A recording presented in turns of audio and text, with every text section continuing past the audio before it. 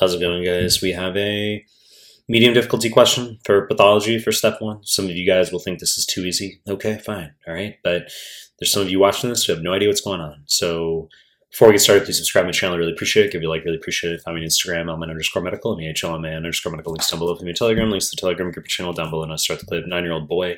He has a skeletal analysis showing lytic lesions of the skull and ribs. Molecular analysis shows cells that are CD1A positive. A Burbeck granule is shown. So the cell type that is hyperproliferative in this patient's condition is most likely to have which of the following salient functions.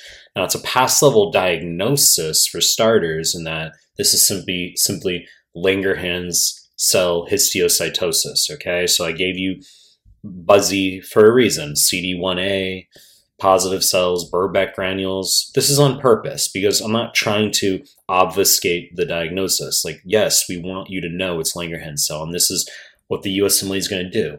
But then we ask you a medium difficulty question, a bigger picture concept. Well, do you know what Langerhans cells are? Do you know what they do? That's actually what USMLE cares about. They don't necessarily need to give you an obscure presentation and have you play a trivia guessing game of OMG, do you know what the diagnosis is? Okay, so here this image is a bit tricky because I'm showing you a rod-shaped Burbeck granule. Okay, they don't have to be tennis racket shaped. Some of you watching this clip have heard of Burbeck granules, and you'll know that they're tennis racket shaped. But if you've actually gone through my pathology PDF that I just put out, and by all means, I'll link it down below in the pinned comments, I actually mentioned that Burbeck granules can be rod shaped as well. Okay, so USMLE 50% of questions. It's not that there's that many of these questions floating around, but half of the Langerhans cell questions will give you the buzzy tennis racket shaped Burbeck granule, and half will give you rod shaped like this, and you get lytic lesions. So let's just look at the answer choices here. I prefaced long enough. Choice A, antibody production, wrong fucking answer. So antibody production is going to be plasma cells, which are mature B cells. Okay, so B cells mature into plasma cells, secrete immunoglobulin, obviously crucial for humoral immunity.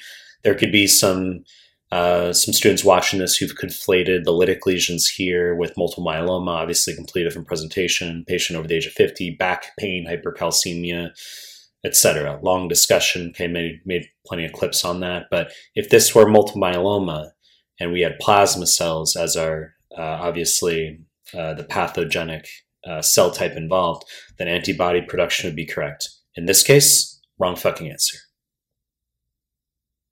Choice B, osteogenesis, wrong fucking answer. So, okay, it's a distractor because we have lytic lesions, right? But it's not related. Osteogenesis, bone formation, osteoblasts. You could make an argument that osteogenesis, the process holistically, this could refer to the homeostasis between osteoblasts, osteoclasts.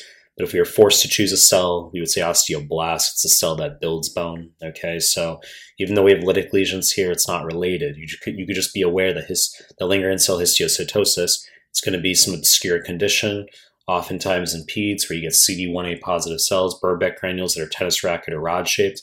The patient can present with lytic lesions. Osteogenesis, wrong fucking answer. Choice C, presentation of antigen, MHC1 and CD8 plus T cells, wrong fucking answer. So some students are going to get pedantic and say, but wait, Michael, all cells in the body, including all nucleated cells, including Langerhans cells, do have the capacity to absolutely present antigen on MHC1 to CD8 plus T cells, i.e. viruses. Okay, so the virus invades a Langerhans cell, for instance. I mean, sure, yes, the Langerhans cell is capable, like any other nucleated cell in the body, of presenting antigen on MHC1 and CD8 plus T cells. Okay, fine. But I wrote salient here, the salient function. Okay, forest for the trees. What do Langerhans cells actually do? Choice D is correct. Okay, so Langerhans cell is what's referred to as a dendritic cell. A dendritic cell, when I describe this to students, when we talk about immunology, I refer to it as the designated hitter in baseball, meaning the designated hitter does not play defense. There's no position on the field. The designated hitter literally is just a hitter, does not have any other purpose. So a dendritic cell is a designated hitter for antigen presentation on MHC2 to CD4 plus T cells. That's the only thing it does. Okay, when we have B cells and macrophages, those are the other antigen-presenting cells, APCs, antigen-presenting cells, that refers to cells that present antigen on MHC2, phagocytosed antigen, to CD4 plus T cells, okay? But B cells also have another function of making antibodies, maturing into plasma cells, right? Macrophages have another function of phagocytosing and then digesting / destroying antigen. But dendritic cells are found throughout the body. In the skin, they are simply just called Langerhans cells. Okay? So Langerhans cells is a dendritic cell of the skin, and it's a designated hitter. All it does, its only purpose is to phagocytose antigen and merely travel to the lymph nodes or spleen, to any lymphoid tissue, and present it to CD4 plus T cells, okay? It's capable of obviously carrying out MHC1 CD8 plus interaction, but the salient function of APCs is MHC2 to CD4 plus interaction. Quickly, finalized choice for spiritually bears wrong fucking answer. Most saliently refers to neutrophils, okay? So you're gonna have the whole process of NADPH oxidase. So you're gonna be converting molecular oxygen to superoxide, superoxidase mutase into H2O2, hydrogen peroxide, which in and of itself can destroy phagocytosed antigen, H2O2 to hypochlorite to bleach via myeloperoxidase as well, can function to destroy antigens. We talk about catalase positive organisms. Okay, the whole route of dihydrorodamine test or tetrazolium blue assay. Okay, dihydrorodamine has replaced tetrazolium blue assay as correct answer. I believe it was offline MHC. What the fuck am I saying? Offline NBME 15 or 16, where dihydrorodamine test is correct over tetrazolium blue assay. Point is, wrong fucking answer.